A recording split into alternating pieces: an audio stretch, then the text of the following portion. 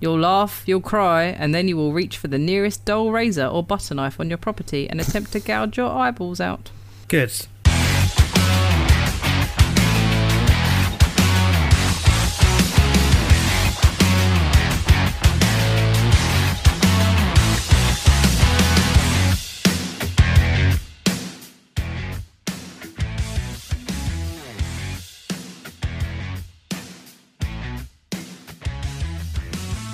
Merry Christmas. Nearly. Sort of. Welcome to episode 20. Fuck, I didn't check what the episode title was. 27, I think? 27. 27, fantastic. Of the Unusual Suspects podcast. We are one episode away from our Christmas special, but before that, we're still going to talk about Christmas things today. And I'm joined by 1,200 word page review of Santa with Muscles, Andy. Specifically, it was 1,112. You happy? Hello, by the way.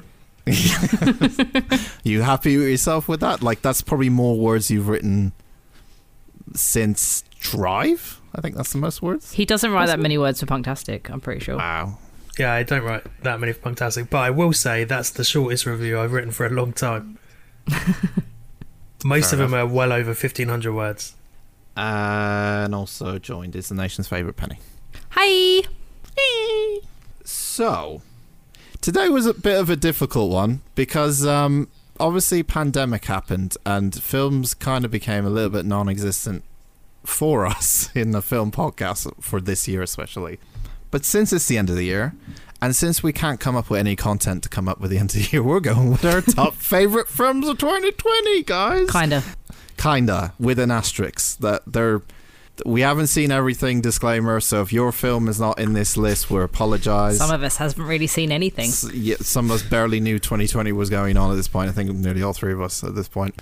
As Andy likes to say, some of us work. Yeah. Hey, I worked this week. So we didn't have a chance. Not had a day off since January. All right. Yes, you have. Yeah, you Shut have. up. Shut up. I've been busy. Remember that week-long booze you had with McDonald's and pizzas? Was it your birthday? We went camping. Yeah, it was also last week. Oh, and also last week. I had a week off a couple of weeks ago. I spent my whole time off editing because Penny can be asked. I was actually working. I was making fancy advent calendars. It was hard work. Fancy advent calendars. It was really hard work. Not going to lie. Don't you dare diss the fancy advent calendars community. You can't afford one. They're like £100 an advent calendar. Is that it? Is it the ones with There's chocolate? no booze in it, Andy. It's just chocolate. Really expensive chocolate that looks like perfume bottle. Yeah, and small chocolate as well. Not even that tasty either. Oh, I don't know. There's one. I can't remember. Pierre, somebody, his chocolate. Pierre, send me some chocolates. They're really good. If you'd like to Pierre, sponsor us, Pierre, I think it was Pierre unusualsuspects@gmail.com. Mark Leone, somebody who makes fancy little chocolates. I ate 2 on the way home. They were good. Excellent story. Someone's advent calendar is missing 2 chocolates because Penny snuck them out. we had some breakages. It's just an IOU in it instead. IOU. sorry. I just swapped them out, right? I just got Maltesers and wrapped them in Ferrero Rocher wrappers to make them look fancy. Yes, luckily we're not recording this and sending this out to the world or anything that no one can pick this up. It'd be 3 weeks later by then. Be long gone. It's one hell of a start, isn't it? She made sure she put all of those at the beginning of the calendar so no one can call her out. Yeah. Fucking hell. Okay. Well, nation's favourite Penny. Do you want to go first? None of this is true. So what we're going to do, technically, is we've come up with a top 3, which is the bare minimum we could come up with. Or, yeah, at this point. We do have some honourable mentions that we're not going to put into our top 3, though. So I think we'll start with Penny to go first. If you have any honourable mentions that are not in your top 3. Random Acts of Violence. Can anyone guess what streaming platform it's on? Disney Plus. Strutter. Splutter? Strutter. Oh, I thought you said Splutter, and I was like, that sounds like a different kind of service that I don't want to be. Explain. No, it just sounds gross and I don't want to be. No idea what you're talking about. So, Random Acts of Violence is directed and starring Jay Baruchel, if that's how you say it. He was in is it The End of the World with Seth Rogen and that, and he is the voice of the guy in How to Train Your Dragon. Hiccup. I'm a big fan of him. I like him a lot. I was really excited for this movie.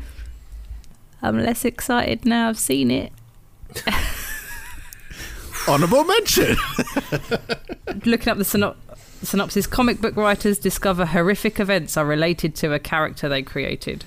So yeah, basically this guy called Todd has written a horror comic, and there are some murders that are happening that look like the murders in his comic book. Also has Wade McNeil from Alexis on Fire in it, and he did some of the music, which is great. It looks very nice. It was a cool movie. It just didn't do anything new for me. It didn't grab me. Worth a watch, but if you haven't got time, don't rush out. Sounds like another interesting concept, though. Or not. I mean, from what I remember, it was just a copycat or something. I remember just not really being fussed by most of it. If this is your honourable mentions, I'm a bit worried about your top 3 at the moment. I only saw 5 movies from 2020. Okay. So all right, okay. My top 3 is even a little bit sketchy. Okay. So, but yeah, check it out. I think it was a Shudder exclusive in the end. Looks very nice. Music's pretty good. It's all right if you like horror movies. Ta-da! Cool. What's the other one? Hubie Halloween. Fuck's sake. Oh, that was my top film. No, it wasn't. That was my number 1.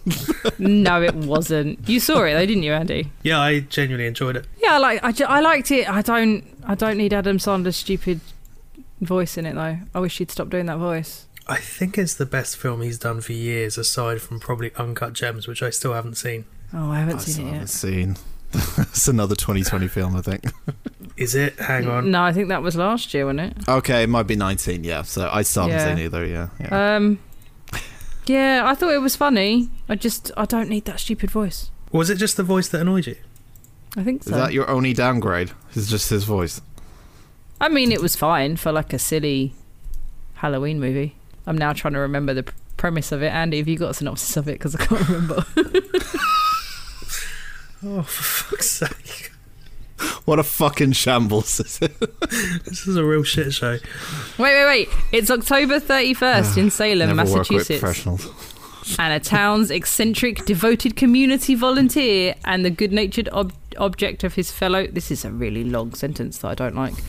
And the good-natured object of his fellow citizens' derision and meanest pranks, i.e. Hubie, finds himself in the midst of a real investigation for a real murder. It's got that kid from Stranger Things in it. There you go. Yeah. Honourable mention. Yeah. Not the kid that most people would think of. It's not Finn Wolfhard. It's Noah Schnapp, isn't it? No. It's the kid that's not in it very much because he's busy in the Upside Down. Yeah, no. You know what I was gonna do, but I may fucking still do it because it may work.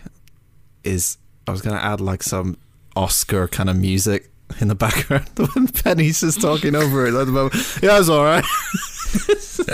Just to make a big sound. The sausage. Yeah, well, if the people listen, they already know if it's there or not. We don't know yet. True. But yeah, I just imagine it in the back of my head. Sorry. It's me overstaying my welcome with the Oscar. And the winner for best movie with a Stranger Things character is. We should definitely do a movie awards podcast next. What, next year? Next year, when the award season comes around. Movies. It's too early now, isn't it? Yeah, when hopefully more movies come out during the year, and we can actually have a proper award ceremony. But yeah. Well, I also had Hubie Halloween on my honourable mentions list because I thought it was quite fun. Yeah, I liked it. Just stop doing that voice, Adam Sandler, please. Thanks. Yeah, but normally he doesn't do the voice, and the films are a bit shit and they're too obvious. This at least had a bit of character. It's like a throwback to Billy Madison. I'm assuming this is a comedy. Yes. Yeah. Okay. I haven't seen it. It's almost like a coming-of-age comedy, except it's an adult coming-of-age. He's old. Okay, so it's like too many American Pie films, the movie kind of thing? No, it's not. It's not as bad as that. No, he just seems to be very sweet and a bit special, and everyone in his town is mean to him. He's just too nice. That's the problem. He's too. And he loves Halloween. Isn't that the start of every Adam Sandler film, though, especially the 90s ones? Everyone hates him, he's different, he's an outcast, and then he decides to do something about it. Yeah. Yeah, that's what I mean. It feels like a throwback to that sort of era. Right, okay. And they all love him in the end, and yeah. Yeah, he's got the stupid voice on, and he's a bit dopey, but is well-meaning and stuff. I see. Yeah. Any other honourable mention? No, that was... If you're making me do a top 3, that's all I got. Andy? Well, I've got a top 6, because I've only seen 6 this year that I can remember until Dan mentions another one, and then I go, oh yeah, I watched that as well. So I've thrown Hubie Halloween in. I'm going to throw in Bad Boys for Life as well, as one of the other 6 films I've seen. Oh, jeez, you know it's very fucking lean this year when Bad Boys for Life comes in. Why Bad Boys for Life? I'm sure others will agree with you, but why? It's just the same old shit that the Bad Boys do, isn't it? Same old. We have to have Oscar music in the background for this. It's just car chases and shooting. Pew, pew, pew. It's gold. The one bad thing about it, I would say, is the title. Because if they were going to do a sequel, and they potentially could do, they've now used the 4 from Bad Boys for Life. So they can't call it Bad Boys 4, number 4 Life now. Forever? Yeah. They could call it Forever. That wouldn't surprise me. How does it rank in terms of the other 2 then? Oh, it's at the bottom. Oh, okay. Jesus. Out of the 3. Well, out even Bad Boys 1, which I really hate. I hate Bad Boys 1 so much. I'm not a massive fan of Bad Boys 2 for me is peak Bad Boys. Bad Boys 2 it's is good. Fun. It's colourful. Henry Rollins is in it. Bad Boys 1 is good and better than this. But it's a bit more straight-laced, Bad Boys. Wow. Jesus Christ. Yeah. So, honourable mention. Yeah. This is a real success, isn't it? Yeah. We've done really well. Yeah. I'm so glad I brought this up. We did tell you 3 weeks ago that we hadn't seen anything. At the end of the year, everyone goes, yeah, have you seen Total Film's top 10 list of the year? And they're like, no, but fucking check out Unusual Suspects. There's some fucking bangers in that one. Bad Boys for Life, and I quote, is less better than the first one. I'm sorry, I was too busy watching classics like, I'm not blaming oh my you. god, we're in a horror movie. I actually prefer it when it's like this. We're staying on character, we're staying on brand with ourselves. So yeah. Very on brand. The last one I've got for honourable mentions is Borat number 2, which was fine, I thought. Yeah, I think so, it was fine. It's hard to rank those kind of films because they're technically mockumentaries, but now he has a story. It's more of a storyline in it as well. So there's parts of it that are real, and some of it I guess is faked as well. But wasn't that the same with Bruno as well, where there was a vague narrative to it? I think even more so in this one. Would you say? Out of all the films he's done, there's this definitely one, a bigger narrative in this, and I think the supporting cast, the person who plays his daughter, can't remember the name. Yeah, I forgot her name. So yeah, has a bigger, does more. And is probably on screen for as long, if not more, than Sacha Baron Cohen. Yeah, that's true. I was going to say, I heard she kind of stole the show. Yeah. Yeah, no, she's really, really good. Really good, yeah. Yeah, some very awkward situations in that film. Very awkward. The cultural impact of it, the fact that it's got, that person in trouble because of what happened, and they've had to come out and defend themselves and say, no, is quite... Yeah, because it got released before the election, didn't it? Yeah. Just before the election came out, yeah. And I think, I'm not saying that swayed it, but I think that... It outlined some things, yeah. Yeah, it would have solidified ideas for some people. There's a couple of people especially who are involved that are in a high position of power, which I didn't know were in it, who... things happen in it, so, yeah. But there's some quite wholesome bits in it as well.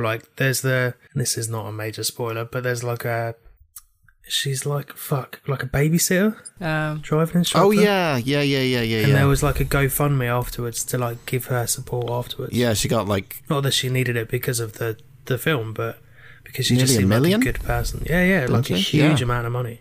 Yeah. So I think in terms of cultural impact, I think that's been quite important. But the film itself was fine. Fair enough. Absolutely Should fine. we just change this to our top most fine movies? Absolutely fine films. Yeah. Should we just call it films we've seen? Not a bad Films idea. I've sat in front of this year. No, I think absolutely fine. Honourable, absolutely fine list is a good one, I think. For the brand. Have you got any, Dan? Yeah, I've many. Top 3. Oh yeah, you saw more movies than we did. I only saw 9, but I think it's going to become very... Actually, not really, but for my honorables list, I'm going to put, like, at the very bottom of that list is Borat and Bill and Ted.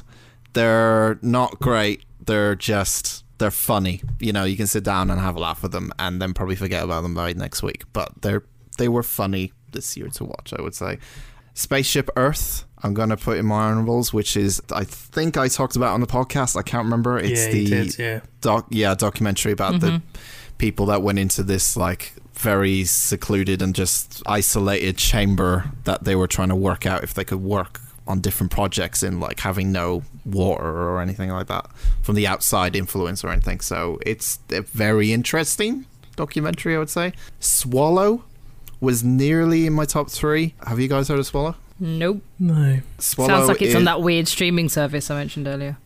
It's on... I don't know what it's on, actually. So it might be... I think it's on Netflix. It's on that weird streaming service, isn't it? Sure, Splutter or whatever the fuck it was called. I don't know. But Swallow is... I can't remember who it stars. Hayley Bennett. It's about a woman who has a relationship and that's kind of slowly falling apart.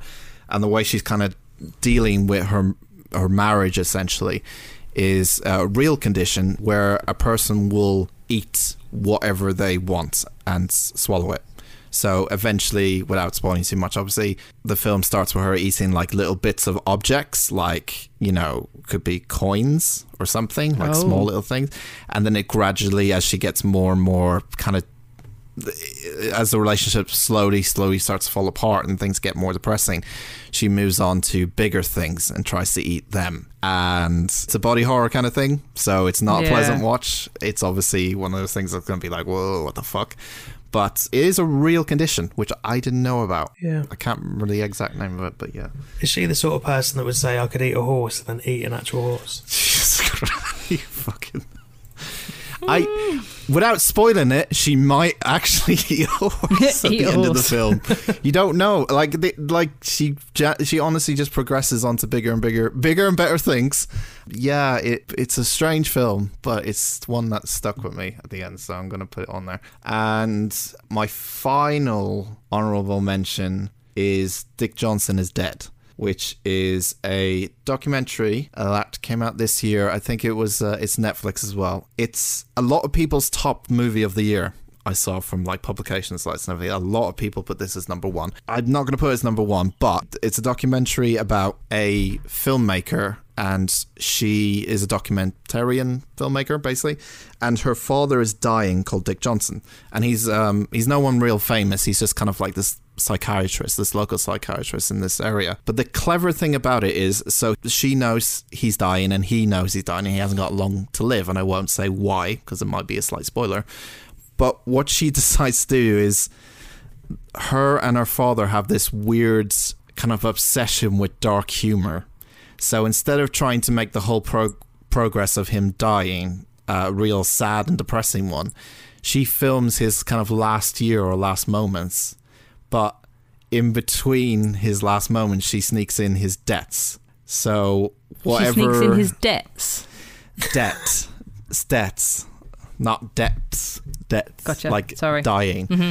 That sounds confusing. The way she does it is like, unexpectedly throughout this lighthearted documentary, he might fall down the stairs and break his neck and die, but do it in a movie way because it's funny to pretend that he's about to die at any point in this film. It's so weird. It's so weird. Is it funny? Yeah, I found it really funny because the two of them are just like, they don't acknowledge it, but they're kind of like, they basically are making a film because he kind of wants, he says like, I always want to be a movie star. I always wanted to be a movie star. So they make a movie that's technically a documentary about his last year, but during the documentary, as they're filming it, unexpectedly, he like trips and dies or like gets hit by a giant like TV from the sky. They use stuntman, And they showed like the stuntman going like getting into position and filming, and then he's like, "Oh, I'm gonna get hit by a giant box, am I?" And it's like, Okay, it does sound kind of funny. yeah, it's really like interesting, like style, like how they've done it, because you're just expecting him to die, and it's really weird because he is dying at the same time. But interesting is all I'll say. It's really interesting to watch. But yeah, Dick Johnson is dead, and yes, his name is Dick Johnson. So if you, as Andy put in the chat, as I was trying to whoa, fucking, it was Penny or whoever. Don't be putting that shit on me. I didn't even look at it, but Dick Johnson's a funny name. Come on now. She's the most immature out of all of us. And Yeah. play the music. And our top 3 movies of 2020. We're going to start with our third favourite. We'll kick it off with Penny. What is your third best ever film in 2020? I mean, I guess What is the third film that you have seen this year? The third film, I saw The Babysitter Killer Queen, which is available on Netflix, which is the series, which is the sequel to the horror movie The Babysitter. So I don't really want to. I was about to read the synopsis, but then that will spoil it if you haven't seen the first one. I'm guessing the first one is good then. The first one is good. I really liked the first one. It's got Samara Weaving in it, who, as I've said previously, is quickly becoming my favourite actor at the moment. She's really great in it. The kid in it, Judah Lewis, who plays Cole, is really good. The Babysitter was a great, funny horror movie about a guy and his babysitter, but it's a horror movie, so you can probably work some stuff out. But that was definitely worth a watch. Yeah, and then the sequel, Samara Weaving's not in it as much, which I think is possibly the big problem. Yeah, her not having much screen time kind of ruins it a bit. And it was, well, being a sequel, it was a kind of extension of the original story. It was just, it was fine. It was, you could have had it, you could have not had it, but I think the fact that she wasn't in it much kind of spoiled it a bit. Sounds like a real top 3 material. Watch The Babysitter. The Babysitter was great, but that came out like last year or the year before. So that was the third movie that I have seen. Penny's our hype man. It's all right if you really, really want it. Watch it.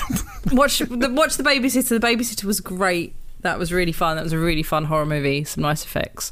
Watch that one. If you don't have time to watch the second one, you're fine. Over to you, Andy, with the third film that you've seen this year. It's actually the fourth. Oh yeah, I've seen 6 films this year. Oh yeah, because you added one down, last minute because Dan reminded you. What's your point? Nothing. I'm just. Some of us have been busy working this year, Pen. That's right. I'm throwing my catchphrase out there. Oh fuck's sake! New catchphrase over 20 episodes for you. Fuck's sake. The fourth film I watched this year, or the third if we're counting backwards, is The Old Guard. Oh, is that Charlize Theron? It is Charlize Theron. Take my horse to the... Oh, no. Okay. What? What? Keep going. Sure. Okay. I've not heard of this film. I was trying to add something. Good job. By singing. Always by singing, it's always Daniel. singing, isn't it? Yeah. Trying to get an X Factor. That's not true. Dad's face. What is going on? I'm just letting her go, man. I don't know what the fuck's going on. Oh, the Coke can comes into fucking frame. That explains it all. That'll help. I'll do it. Yep. Right, anyway. The Old Guard is about a covert team of immortal mercenaries who are suddenly exposed and must now fight to keep their identity a secret just as an unexpected new member arrives. That's right, I read that from IMDb. Immortal...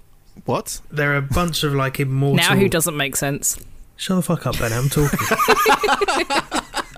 How rude. So there are a bunch of like immortal mercenaries. They've lived through like the Middle Ages, and they discover there's a new sort of member, a new person who is also immortal. Okay. So they take her under their wing, and they try and evade some guy who wants to take their immortal powers. But... Okay. What's your question? Can we blame 2020 for these films, please? What's your question? I feel like you've got a question. I don't know. Was it the use of immortal powers? Just letting you explain. It's just fucking hilarious. Sorry. Sorry. So these immortal people has powers, and the guy's trying to take the powers from them, right? Correct. Yeah. Right. Okay. Cool. If anyone saw any good films this year, let us know on socials. Because apparently we missed them. No, I'm sure it's good. I heard kind of good to mixed things about this film, so I heard this is kind of... I mean, it's got the guy from Harry Potter in it. Is that a plus? Which one? The dude who played Dudley. I watched him in... What was he in? He's in The Queen's Gambit. Yeah, Harry Melling. In it. Harry Melling, he's called. Yeah. But it's based on a comic book film, so it's got Charlize Theron. Sorry, it's based on a graphic novel, I should say. Cool. Do you think we've lost Dan? Yep, he's gone. Keep going. Gone. Dudley. The glue's gone. Dudley did him in. Oh, sorry. Professional, go. So it's got Harry Melling, Charlize Theron, Kiki Lane, Chiwetel Ejiofor. Cast is pretty solid. The action is as good as Charlize Theron can do. It's as good as she can do. That's a high standard, you know. She oh, is, okay. It just the way you said it just was like, it's the best she could do. No, she's solid. She's really great. It looks looks pretty good, but it's just quite a nice narrative the whole way through. It's like the old guard bringing in the new sort of recruit and building them up. Probably why it's called the old guard, I guess. Dudley's smashing it this year. Great. Okay. Thank you, Andy. Dan, what was a film that you saw? My third favourite film of the year is my most recent film I've watched. It's My Octopus Teacher, which is a Netflix documentary. Yeah. It is a documentary about a guy who, for reasons, decides that he's going to go swimming in the ocean one day. And he's a filmmaker as well. He's a documentarian as well. And he's kind of using it as like writer's block in a way. So he's trying to swim in the ocean to kind of free his mind because he's suffering from writer's block and stuff. And he decides to bring his camera along. And this is filmed over the period of about a year. But while the first time he kind of goes into the ocean, he ends up meeting this lovely octopus in the ocean, hence My Octopus Teacher. And over the course of the film, builds a relationship with said octopus. Saucy. And yeah, it becomes... What has happened to this year? You know what? I never thought I would say this. It's a film that's very romantic. For a Please tell me he doesn't bang an octopus. No, he doesn't bang the octopus. But like honestly, it's a film that I didn't. SpongeBob porn.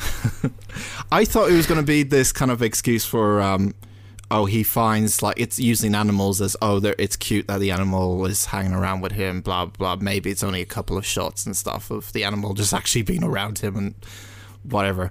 But they tie everything in with him meeting the octopus and the main thing is he's trying to learn about the octopus's life and how he doesn't have a name for the octopus. He just calls her her. Of course he does. Because he has a wife and kid. I'm afraid he doesn't have sex with the octopus. Is that you say that like that's the only reason he doesn't have sex with the octopus is because he has a wife and kids? Yeah. Big twist at the end, yeah. If he didn't, he'd be all over it like butter. Honour. Octopus. Oh. Usually you're better with your analogies. Yeah, sorry. It's a Tuesday. Fucking hell. It's honestly a really, really good documentary. A lot of people have said it's like one of their favourite films of the year. It is really, really good. It's a tearjerker at the end. Obviously, there's going to be that kind of thing going on. I can't be dealing with dead octopi, man. I can't. If that's it's where that's going. It's not necessarily that, but there's a lot of things that part of me doesn't like this film and part of me does, because the thing I talked about when we talked about our favourite documentaries was that there are times when I feel like this is too overproduced because it feels too good to be true. Mm-hmm. But then again, if I'm saying that, that means I'm saying that, oh, well, all documentaries may be too good to be true if their story is quite unbelievable. So I'm just being arrogant in that fact. So this falls into that where I'm like, it's strange that they got all this footage, as clear as day, with this guy seamlessly by himself, even though it's clearly not by himself. He does have a camera crew with him, because it's filmed in a way that it looks like it's just him in the ocean with a camera. Yeah. But there is a Are you saying it's a trained octopus and it's all fake? Is that what you're saying? No, I don't think it's... He filmed it at the Sea Life Centre. No, they wouldn't have trained it. There's some scenarios that couldn't really train for, let's put it that way. Okay. So, but it's still... I think it's just fascinating. I think it's just a really fascinating story. There's nothing too much to it. It's literally just a man, he meets an octopus in the ocean, and the friendship blossoms, and it's quite lovely and very sweet, and I really like this one. So that's my number 3. And then he fucks it. No, I can't. Well, I can't deny or confirm that he fucks it, but you have to see for yourself. It's really good, though. My octopus teacher, Penny. Number 2. My number 2 film, which I watched last week, was How to Build a Girl, starring Beanie Feldstein, who I love. So what name is that? Her name? Your name? I don't know. I'm not her mum, so I don't. She was in Lady Bird. Christ. We talked about Lady Bird. Okay. She was her best friend in Lady Bird. She was also in last year's Booksmart, which Wasn't I also really enjoyed. she in a film that we watched on Out of the Hat? Sorry, Beanie Feldstein. I remember. The name does ring a bell. No, but we talked about her when I talked about Lady Bird. Oh, that might have been it. Okay. So that was it. Let's read the synopsis. Not about Beanie Feldstein. A teenager living with her working class family on a council estate in Wolverhampton grows up to become a popular but conflicted music journalist. Oh. It all makes sense. So you can see all why. makes fucking Yeah. sense. Did you empathise with the character, Penny? I did. I related a little bit, even though I'm not a journalist. Don't put yourself down. I'm not, though. I'm a photographer. You're just a creeper that stands with a camera out of the corner. I mean, not out the corner. I get to be in the front row while I'm creeping. She's at the front, just focusing on the crotch.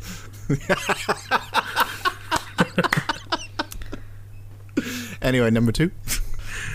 We done? No, go on. Ben, you gotta give a bit more. Come on. No, I was just waiting for you guys to be finished. Yeah, we're just tangenting, but that's just a tangenting thing we do. Beanie Feldstein is American. Her Wolverhampton accent is a thing. I kind of want to hear it now. Yeah, I was going to ask, is it questionable or? I mean, I'm not great with accents anyway, but just I guess because I'm just aware of her being American, and it sounds you know how Americans think we sound. There's a lot of English people in it. The cast is really great. Paddy Considine's in it. There's like some cameos. She's got some pictures on her wall that she talks to, and it's got Michael Sheen, Mel and Sue, Alexi Sale, Lily Allen, Jamila Jamil. Chris O'Dowd is an actual character in it. Lily Allen's brother Alfie is in it. Frankie Delaney, I don't know if he pronounces that E, who stars in Fear the Walking Dead. He's also in it. So it's got lots of English people in it. So I think it threw me a bit, being like, well, I know she's American, and that accent was a little off. Yeah. It was too English. I felt if that with I think either Snatch a little bit. I think it was Snatch, and maybe another film I'm trying to think of that had like American actors trying to do English voices. I think I can't remember the other one, but yeah, sometimes pulls off, but sometimes it doesn't, I guess. But yeah, because she's kind of like, I can't do it, but like Wolverhampton, like she's very stereotypical of what I guess Americans think they sound like. I don't know. I think we're obviously more attuned to it because we live here. Like if someone said, can you tell me what this accent is? It's an American accent. I'd probably go, no, probably American. Can you tell me Oregon accent or something? Would be like, oh, I fucking no idea. Yeah, but she is, I think she's like 16. She's like 15, 16-year-old girl, and she's really nerdy, and she loves writing, and she manages to get in with a music publication, changes her look and dyes all her hair red, which I might have done at one point in my life. This all sounds very familiar. Yeah, this is like a biopic of you or something. Yeah. Oh, no, I didn't get that Not far. enough crotch shots. She wears a hat. I don't wear hats. There you go. But yeah, so she joins this music magazine, becomes a journalist, but also like she gets like thrust into that world, but also she's a 16-year-old girl. And he's just laughing because I said thrust. Yeah. He's still laughing because I said thrust. It's fine. It's all right. Yeah. And it's a coming of age story of dealing with music industry anchors when you're 16. So would recommend. Don't know where you can watch it, but go check that out. Cool. Or anything else that Beanie Feldstein is in, because she is fucking great. Okay. Andy, what's your number two film of the year? Okay, my number 2 is The Hunt. Really? Oh, yeah. I wanted to watch that too. I really enjoyed it. So it's about a group of strangers who wake up in like a field. They've been kidnapped by some rich elites. Countryside Saw. And they are essentially being hunted by these rich people. It's kind of like Redneck Battle Royale.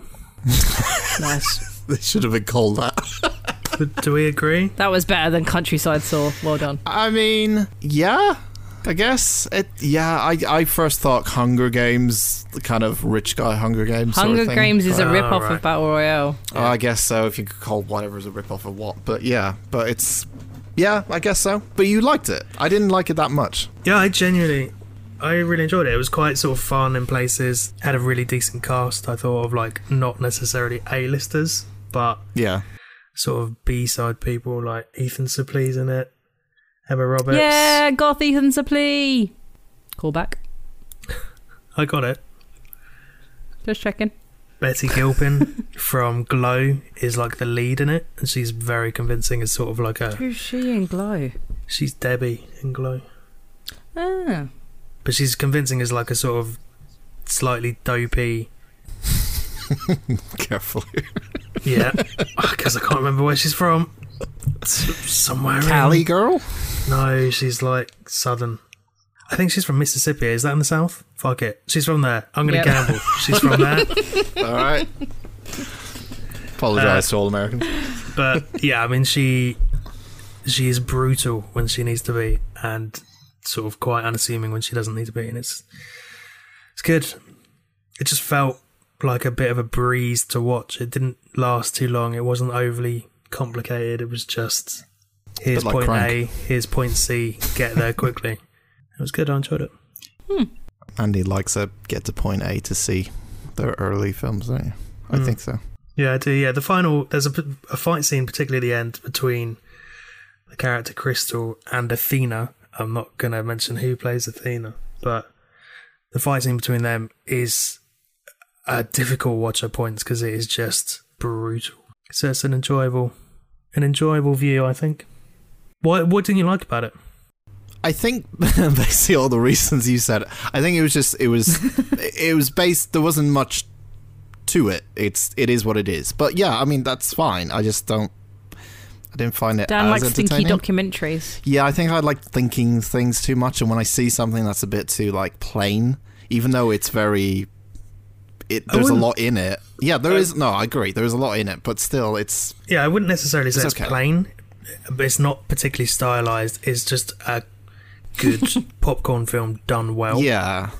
That's all it is. And given the shitty year, I think that's what we all need. Managed to cram that in nicely. Given the shitty year, I think we all need this film. Okay, cool. So my number 2, gonna throw a curveball at you guys. Is it another documentary? No, it's not. Bloody hell. Amazingly so. That's why it's a curveball. My number 2 is the anime film. Oh, for fuck's sake. And the film after the director or producer, sorry, I can't remember exactly. The film that came after the director or producer of Your Name. The very next film called Weathering With You, which came out kind of cheating. It came out technically like late December, early January, but you know, either way. So Weathering With You is technically the next film from the guys that made Your Name, and it is goddamn beautiful yet again. Like honestly, like I thought Your Name was like the prettiest film I've ever seen. This might just fucking top it. They made it even more prettier. The thing with Weathering With You is, if you compare it to Your Name, which is what everyone fucking does and has done for the past year with this film, I would say that Your Name is better by an inch or so. But it still has those same kind of emotional beats, I should say, that Your Name had in this one. This one is slightly different. It's kind of got that weird element that Your Name had as well, I guess. But essentially, it's about a girl who can change the weather at any point. So if it's raining at any point, she can turn it into sun. And imagine how good that would be for festivals. Yeah, I was going to say. So what they do is she meets a boy and they decide to make a business out of it, so that she's able to change the weather when they need to have the right weather at the right time for whatever occasion and stuff. Obviously, down the line, that may cause consequences down the line, which it does go into. There's a lot of stuff that's very, like, tugging at the heartstrings, just like Your Name did. Mm-hmm.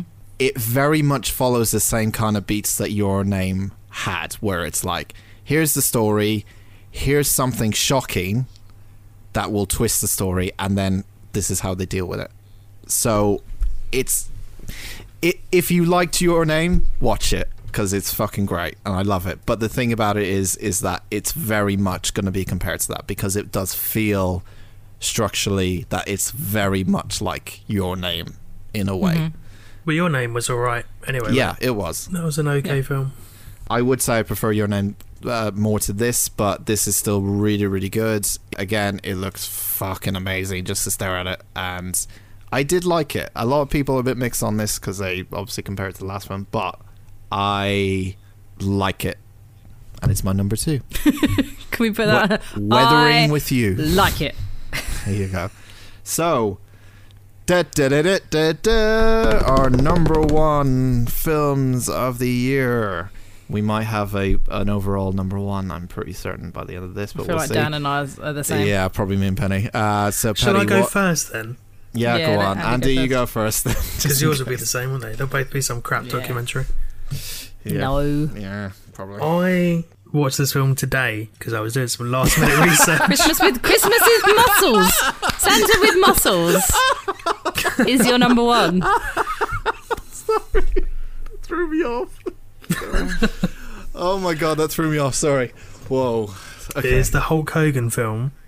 No, Yeah. please tell me. I keep calling it Christmas with muscles. That's not right. So I've been calling it that all week. So my number 1 film of the year is Netflix original Extraction Really? with Chris Hemsworth. Yeah. Oh. Now, I've heard good things about Chris See, Hemsworth in that movie. I am expecting Dan to have some issues with this here. Yeah. Go on. It's your number 1. Because it's your number 1. I think he's going to be like, why? Justify it. It's Oh. your film. Let me shut the fuck up, Jesus! Let me tell you defending what I you. enjoyed about it. Right? I didn't say anything. There was some pretty decent action scenes. It was directed by Sam Hargrave, who was a stunt coordinator for a load of the Marvel films, so he's made his name as a stunt coordinator. And progressively he's directed different bits and pieces. This is his first sort of feature-length film. And as a result, it looks incredible. Particularly all of the action scenes and set pieces are really nicely directed. So there's like a car chase relatively early on that looks unlike anything that has been done before, because it's just so precise in the way it's shot. Mm-hmm. The sort of vague plot is Chris Hemsworth is a black market mercenary who has to extract and save a mob boss's son in India. Meanwhile, they are getting chased by a Bangladeshi mob boss, and it's brutal, but there's a lot of depth to it and sort of heavy emotional moments in it that they hit quite hard and resonate nicely. I think it just looks pretty good, and it's been not discussed as much as it should have.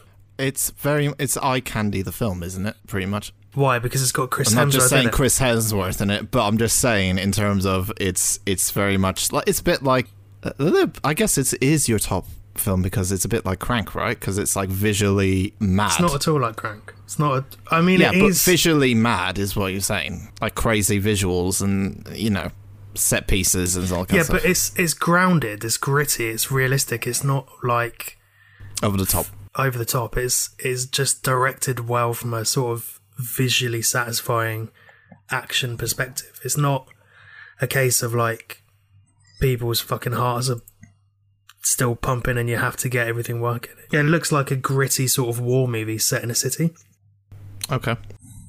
Hemsworth is genuinely great. He is sort of punishing in his delivery of some of the stuff, and it is, it's a bit of a difficult watch at points.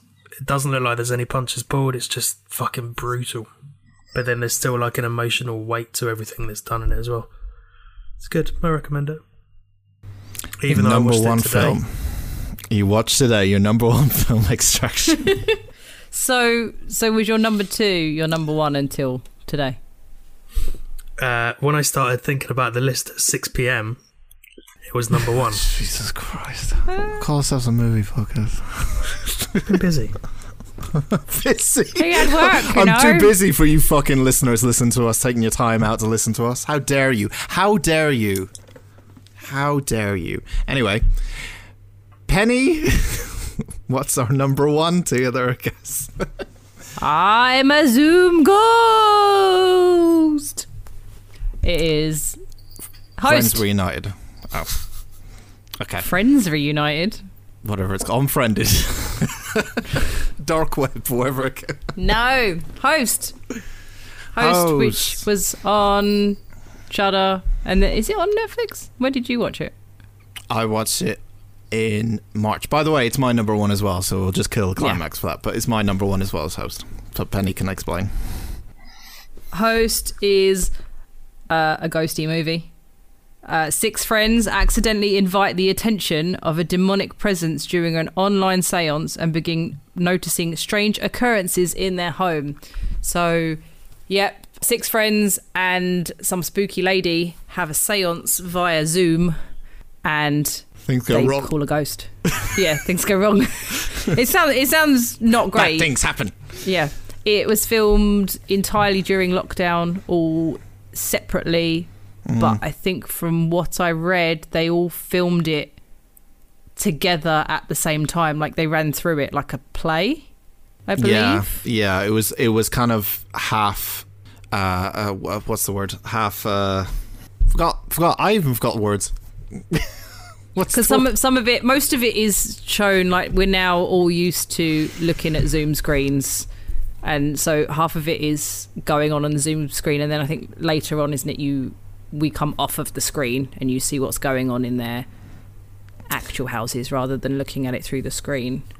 But I think when they were all on screen, they were all on screen together and running through it and their reactions and stuff together. Yeah, because there's a lot of things in the film that you can't, because if they did it on the internet, if they actually just filmed it on the internet on a Zoom call, there would be a delay to a lot of things. Yeah. So it would make sense that they would have to film it in close proximity to each other so they could hear everything. But why is your number 1? It was fucking great. I mean, Put that in the box.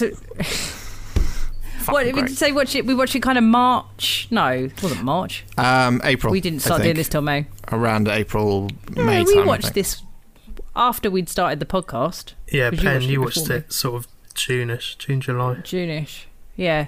So we were kind of used to lockdown, and it was still, I don't want to say a novelty, but it was very, what's the word?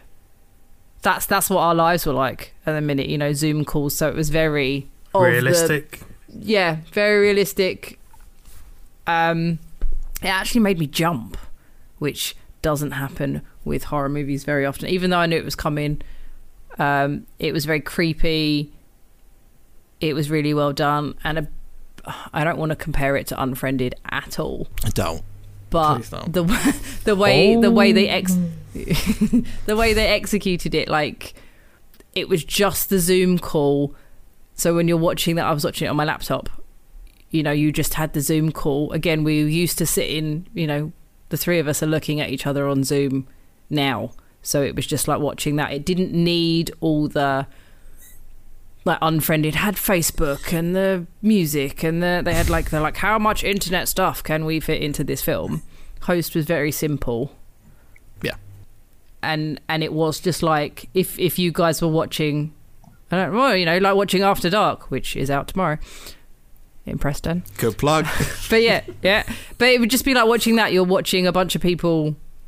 So, I mean, I don't know how well it will hold up in coming years. But, yeah, it was spooky. It was tense. It made me jump. It gave me the creeps a little bit. And I enjoyed reading about how they filmed it. And I saw a few videos. You know, they had a whole bunch of stuff attached to the back of their laptops that you can't see to get it all. So although it's a Zoom call, it doesn't look shit. Whereas Unfriended tried to make it laggy and not great quality and Internet ghost things. And it scared the crap out of Dan, which is even better. Yeah. I think after seeing this, I immediately said to you, I think this is film of the year already. And I was like, if anything beats it, it's going to take a lot. But it stuck in my mind the whole year, and I kind of want to watch it again. It's only an hour long as well. That's it. Just an hour, 17 minutes or 60 minutes, around about that time. Yeah, it's not long. But it neither understays its welcome or overstays it. It's kind of the perfect length for this kind of film.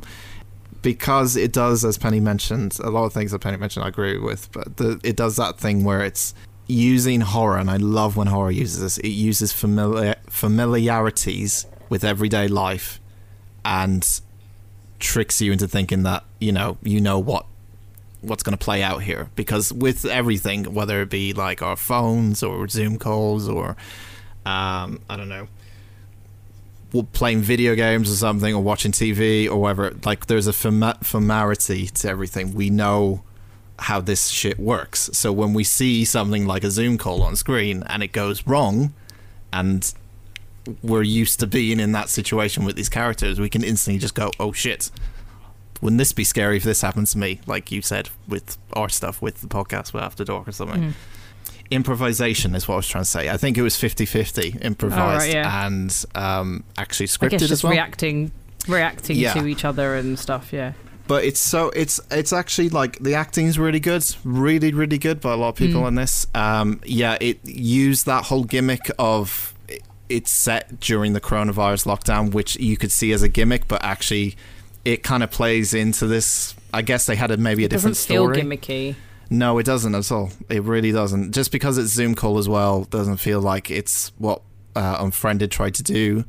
As you said, with internet ghost shenanigans of everything, losing connection. It doesn't really do that. It just does pure psychological horror, really. There's only one or two jump scares I can remember as well. One or two massive jump scares. And even there was a bit where one of the girls has got filters on her Zoom chat, and then things start to go wrong, and she's freaking out, and she's got face filters on, which is kind of funny, but not in a stupid way. Like, it still makes sense that like her filters are still on while she wouldn't this have shit's time happening. If she was scared to turn them off and all that kind of stuff. They've not used it for a laugh.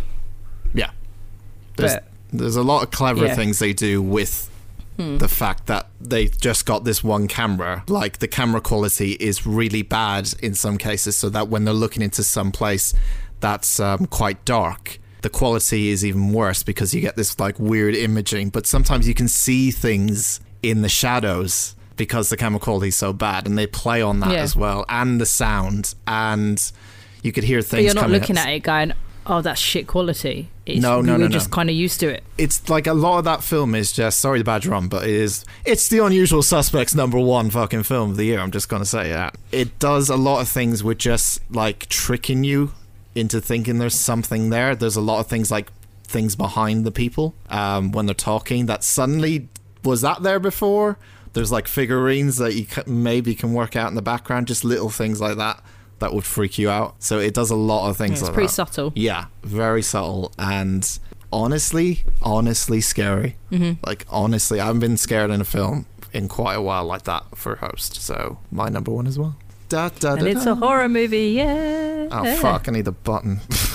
Yeah, you do. Especially as it's about an internet ghost. Come on Hold now. the line, caller. Whoa, I'm an internet ghost. I'm an internet ghost. And an internet ghost is our number one film of 2020, technically. Who would have thunk I it? feel like no one should be surprised. No one should be surprised. Has anyone got any dishonourable mentions? Oh, yeah. Oh, no, but I have an honourable mention that's not a film. Okay. I think I don't know if I mentioned it before, but Video Palace, the Shudder podcast, which is available on Shudder and on Spotify, is a, I don't know how many episode long podcast that scared the bejesus out of me. I don't very often have to put something light-hearted on before I go to bed. I can usually watch serial killers and murderers and go to sleep quite nicely. But it's a fictional podcast, as if the main character, because I didn't look any of this up and I can't remember, but the main character, he's doing a podcast about some white VHS tapes. There's kind of a legend and some spooky stuff around these white VHS tapes that apparently used to exist, and he's doing some research on that. And so it's him talking to people that say they've seen them, or trying to work out where they came from, and in that kind of VHS collector world. So it's all set as if it's real. It's really creepy. It's really good. It's really unnerving. Yeah, I got hooked listening to it, and there were a couple of times I was like, oh, I need to put something nice on now because this is giving me the creeps, which doesn't happen very often either. So check that out as well. Very good. I'm going to put Birds of Prey in for a dishonourable mention. I knew you would. I knew you would. Crap. Absolute crap. Bloodshot as well was also crap. And The Gentleman wasn't crap, but I was disappointed by it. Charlie Hunnam's in that, isn't he? Yeah. You sent us a text message when you were starting that film going, this is really good. So I guess it wasn't really good then. I felt a little bit toothless. How Train Your Dragon. It just felt a little disappointing to me, to be honest. Maybe my expectations were too high. I don't know why. It's a Guy Ritchie film. They've not been good for years. That's probably your fault. But, yeah, it just felt a little bit toothless. I imagine Sonic is in yours, Dan. No. Although you loved Sonic, didn't you? I really liked Sonic. It was great. It was actually not bad. But it wasn't in your top... Didn't you only have 9 films and Sonic was not in your top 10? Yeah. You could have just stuck it in at the end. It's a film, you know what you get into with Sonic, that was it pretty much. But yeah. Even Tenet wasn't in my top. Oh yeah, of course. And that's my only cinema. You went to the cinema. I went to the actual cinema, guys, to see that. Wow. Now I don't think I've been to the cinema this year. Well, there you go. No one has. It's strange. I think the only honourable mention is Enola Holmes, which was the Sherlock Holmes thingy. The 11 from Stranger Things. I don't know. Yeah. Millie Bobby Brown. Bobby Brown plays Sherlock's younger sister, and it stars. I mean, the only reason I watched this was not Benedict, but Cavill. Fucking Henry Cavill was in it. So that. And you love him. You wanna kiss him. You wanna toss him a coin or something. I haven't seen that. Oh, fuck's sake. What? Toss a coin to your From Witcher. The Witcher. Oh, right. You've made a lot of Witcher fanboys angry. Right. If it helps, Ben, I've got no idea what they're talking about either. Oh, all right. I soak up like cultural shit like a sponge, even though I haven't seen it. Like Star Wars. Shall we move on to the next bit? Because I'm getting bored. I haven't even said mine yet. Jesus Christ, give you all your time. As soon as I speak, it's like, nah, fuck it, let's move on. Yeah, it wasn't that good. People said it was good. I don't think it's good. I found Sherlock and Watson to be the most Tory of Tory cunts. I can't say cunts. Wait, so who... Wait, can't say that. I can't say. I found Sherlock and Watson to be the most Tory of all time. In terms of the way that I don't know what your political things are. Like a couple of cunts, I guess. I think you're allowed to say Tory cunts. I think, like, the words go together. So Is Henry Cavill Watson? no, he's Sherlock. Oh, he's Sherlock, and she's baby Sherlock. So who's Watson? Sister. I don't remember. I like What? How is? I thought she's Watson. No, she's No. sister. She's Enola. Enola Holmes. Oh yeah, okay, but you don't know who Watson is. That's why it's called Enola Holmes. You just said Sherlock and Watson were rubbish, so I Yeah. was like, what? Who was Watson? Watson is in it. So who plays? Yeah. I don't know, Pen. Okay. Sam Claflin plays Mycroft. Yes, he does. I know that. That's it. My point being was that it wasn't really good, and a lot of people really liked it, and it got really high critic reviews. I just found it to be unlikable. Even Enola was a bit... Like, they're not likable characters because they're too posh, essentially. Like, they're just too up their own arse about everything, and they legitimately are in this film. So I didn't really like the characters as much, or portrayal of the family, I guess. But as a big Sherlock Is it just fan, because Robert Downey Jr. is the best Sherlock Holmes? he is not. I don't think he is. I think he is. He's definitely not. There's only See one. McGregor. You and McGregor were Sherlock Fucking Holmes. Benedict, you fellas. It's not Benedict. Yes, it is. All right, let's move on. Okay, that was my... I can't remember if I... Oh, well, when I want to say something, no, you just want to move on. I'm done. Carry on. What's wrong with you? What a fucking fun episode we're having. I'm having a great Definitely time. feeling festive. It's end of the year. We're just fucking hate each other at this point. It was coming. We all knew I'm it was having a coming. lovely time. I don't know what you're on about. Yeah, whatever. You say that now, Bennett. Second say we start that now. recording. Wah, you're so mean to me. No, I usually complain about that when we are recording. Yeah, that's true. Anyway, do we have anything else before we go off our lists for the year? No. Nope. Done. Okay, well that's been our top films and things That we that we saw. watched. The films that we saw in an order. Sometimes today is our number one. Sometimes. That's a really long title. We should probably workshop that a little bit. Nah, I like it. Next year, when things hopefully go back to normal, we should have more films. It's been a slow one. There's more documentaries released than films, it seems, and there's been no cinema. And Dan watched them all. And yeah, apparently so. But yeah, there you go. It's because we had jobs, Pen. No, it's true. Oh my god. I barely get to watch films. Speaking of amazing films, our film out of the hat this week was collectively chosen, I would say, since it's our final movie out of the hat before Christmas. We wanted to watch a Christmas film that we all haven't seen yet. That's going to make us happy and cheery going into the new year.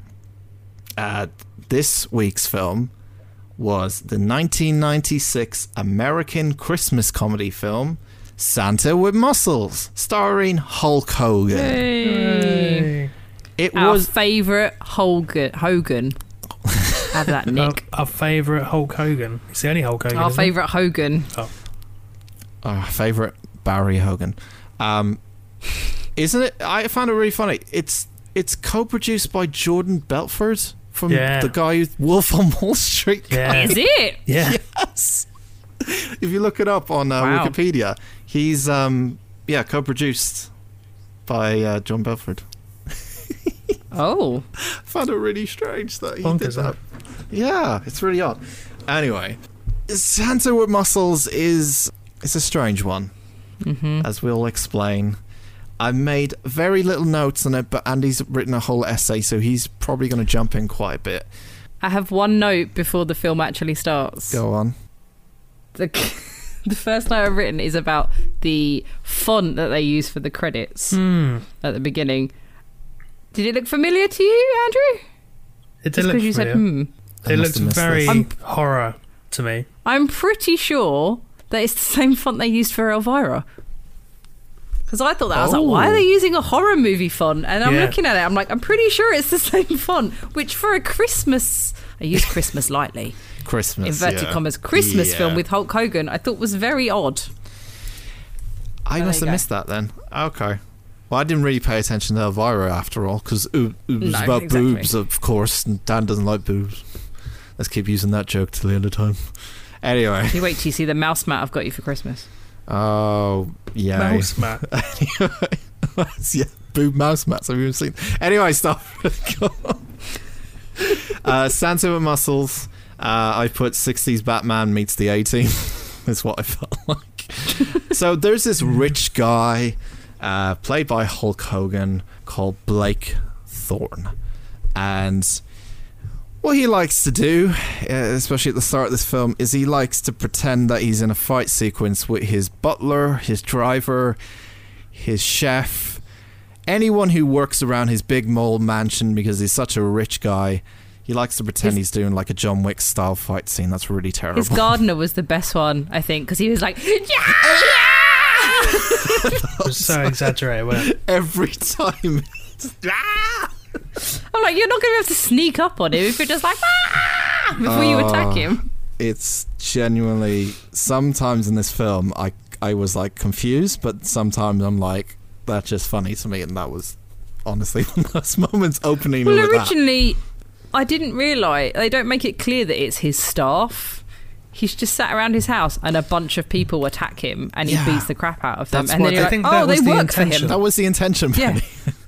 Yeah, no, I know, but that's what I'm saying. I was just like, I was so confused at this Christmas film. I think you were supposed to believe that he's broken into this place and he's beating him up. He's a secret agent or something. Yeah. Secret agent Hogan. In all his camouflage. Yeah, he's wearing, was it army camouflage, kind of? Yeah. Whole most of the film, except when he's not Santa. Yeah. So we learn he's a rich guy, and he has many products with his face on them, and he acts like an absolute bellend for the first couple of... Like, he is so... he can't pull off the posh guy, I'm so rich voice, can he? It was weird. Like, the cadence was all odd, and, like, it sounded overly enunciated. I thought he was going to be like that for the whole film. Too. I was like, no, he doesn't speak like this throughout the whole thing. It's just... I think I also assumed... like him being like that all the way through. I was like, oh, is this like, one, the dialogue is not good. No. Like, one of the things he said with Nothing his is rules that was it. He's like, I'm a business rules always guy. calls. Yeah, business always calls when you're having fun. Like, just the way he said it, I'm like, oh, is this just his acting? But obviously not. It was just the weird pre-Santa poshness. It's like he's pretending in the film to already be posh and rich. Like he's playing a character on top of another character in a way. Like he's inceptioned it a bit. Yeah, because it was. I'm not saying his acting was amazing, but it wasn't as bad as it was right at the beginning. Yeah. Like when he's doing this posh voice, I was like, I can't possibly watch this if he is going to be like this the entire time. Yeah, properly it's that hammed voice. it up, didn't he? Yeah, it's that voice of like, I'm so great. I did it. Like that same tone the whole way through. It's weird. As Penny mentioned, he's a rules guy. He has many rules. And 137? Yeah, 337? He makes all his butlers and people he pays Chaz. Remember them. Chaz the butler. Poor And Dave. Chaz the butler has so much shit to put up with from him. Mm-hmm. Poor Chaz.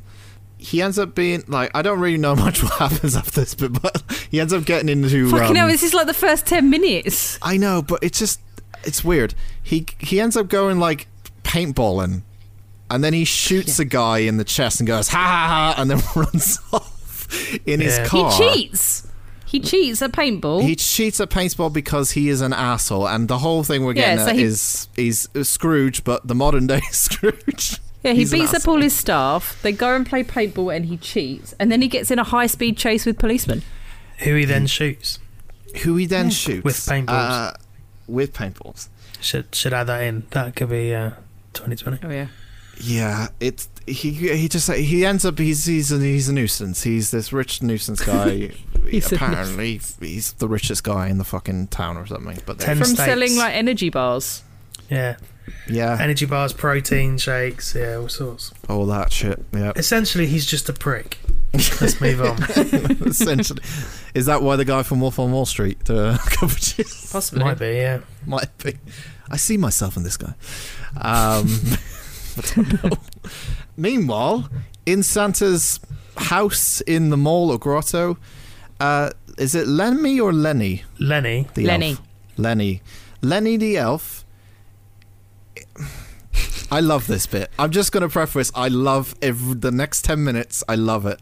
Lenny the elf is on the phone to the bad guys, and he's like, "We need to get Santa," but Santa hasn't turned up at the Grosso where Lenny the elf is working. But he's also on the phone to the bad guys of this film, as we get to learn later. But at this point, he's just waiting for a Santa to arrive. We get introduced to the worst supervillain group I think I've ever seen in my entire life. They have the best names, though. We have Safari Man, which I don't know his real name, but he's... Right, okay. I don't know the real names. Evil villain team. The evil villain team, which is the bad guy, introduces him. So there's... I didn't get the main one, the main doctor. Yeah, there's a scientist. There's a doctor. Guy. I missed him completely. But then his bunch of scientists. There's a geologist whose name is Mr. Flint, who looks like he's going on safari. He does look like he's going on safari. Yeah, Nigel There's Thornberry. Mr. Vile. Mr. Vile is a chemist. He's See a what gas they're doing man. here. Yeah. And then there's Miss Wop. I put gas man. I just put gas man. He comes round, checks your meter, fucks off again. Yeah, that's what. But he goes, this is my geologist, Mr. Flint. This is my chemist, Mr. Vile. And this is the very attractive Miss Watt. Doesn't say what she's a scientist of. She's but got she electrical is electrical. gloves, hasn't she? Electro hangirl. Yeah, just electric Yeah, she has. hangirl. But he introduces what they all do as scientists and their name. But then he's just like, yeah, this is Miss Watt. She's kind of cute. He doesn't really say they walk out anything. like they're the fucking Avengers or something. Yeah. Why didn't he say she was shockingly attractive? I know. Oh, Jesus Christ. But I thought it was good that their parents gave them good they've got good names to go with their careers. It's quite useful. Yeah. And then the head villain is Mr. Frost, I think he said, which just goes into play with everything we're doing here. Ed Begley Jr. So why do they want Santa? Is that part of Santa's why got nothing to do with the bad guys. So why were Lenny they on the needs phone money. to Lenny? Yeah. Lenny owes them money. Yeah. Owes the bad guys money, and That's he needs it. money. Yeah. That's it. Oh, this film could have all been avoided if Lenny didn't... Oh, fuck's sake. Anyway. This whole film could have been It avoided. couldn't have been, because Lenny wasn't involved in the later events. He just owed them money. Yeah, but we'll talk about the later events, that's which why make no fucking sense later on, but yeah. Also, this will come back later. Lenny is Donna's dad in that 70s show.